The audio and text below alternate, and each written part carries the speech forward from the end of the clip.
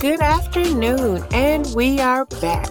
I am Shawnee, and welcome to the Shawnee View, designed for happy life, engineered to last. The purpose of my podcast is to exemplify dreams and goals and how to achieve them through self-motivation and inspiration from others. There's a saying, give a man a fish and you feed him for a day. Teach a man to fish and you feed him for a lifetime. Welcome to this week's episode titled Redefined. Wow, this is really the last Monday for 2021. Though I haven't been producing as many episodes as I would like, I have been consistent. Plus, we only get better with time, which brings me back to topic. Redefining is just that, the action or process of defining something again or differently. Usually around this time of year, people make resolutions to end situations that aren't beneficial to them, mainly negative relationships. Whether it be trauma dumpers, emotional vampires, or energy leeches, they got to go. Those who survive the redefinition are those who are supposed to travel with. So one must surrender to those moments and not fight the distance that's been created. I think we need to normalize letting go. You don't experience redefinition unless there's a period of grief. This is where most people get stuck. And if I'm correct, psychologist Carl Jung said, the foundation of all mental illness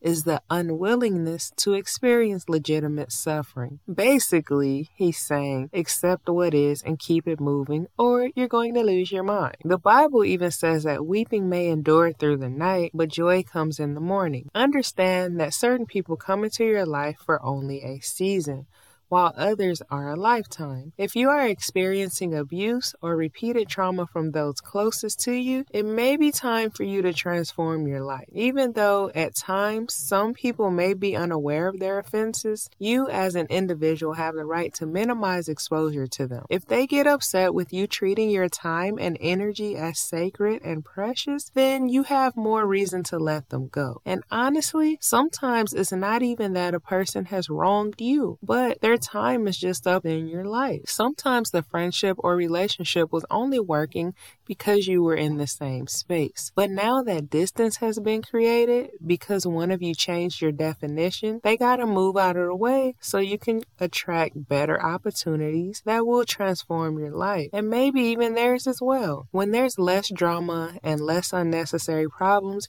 your defenses aren't up as much, so you have the energy to pour into your destiny. When God sent you here, He didn't send you here on vacation. What have you done where you think it's okay to just sit back and not fulfill your purpose? Stop searching for people to use or blame for your inactivity. Start working on your roots and thinking ahead about the future you. What is deeply planted in your heart and mind? There lies your principal center and personal mission. Your independent will alone cannot effectively discipline you against your center. Take command in your life. The more energy we use looking for support, the weaker we become and the less capable we are of handling business. You have to stop seeing your weakness as something you can live with and seeing it as something that's messing with your momentum. Place yourself in environments, friendships, and relationships that add to your momentum as you redefine areas of your life that make you unattractive.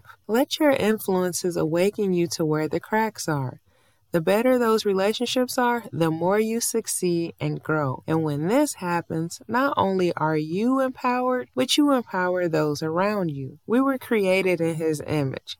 One more description is needed to understand not only how loving our Creator is, but to say what power we have. I personally believe that it saddens our Creator to see us not even attempting to stand upright. Don't cheat us out of your contribution. Only you are created with your unique gifts to nudge the human race back to the path of God. That concludes this week's episode. Season's greetings.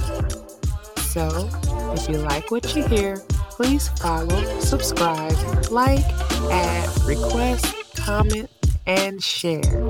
Yeah, all of that good stuff. See you Monday.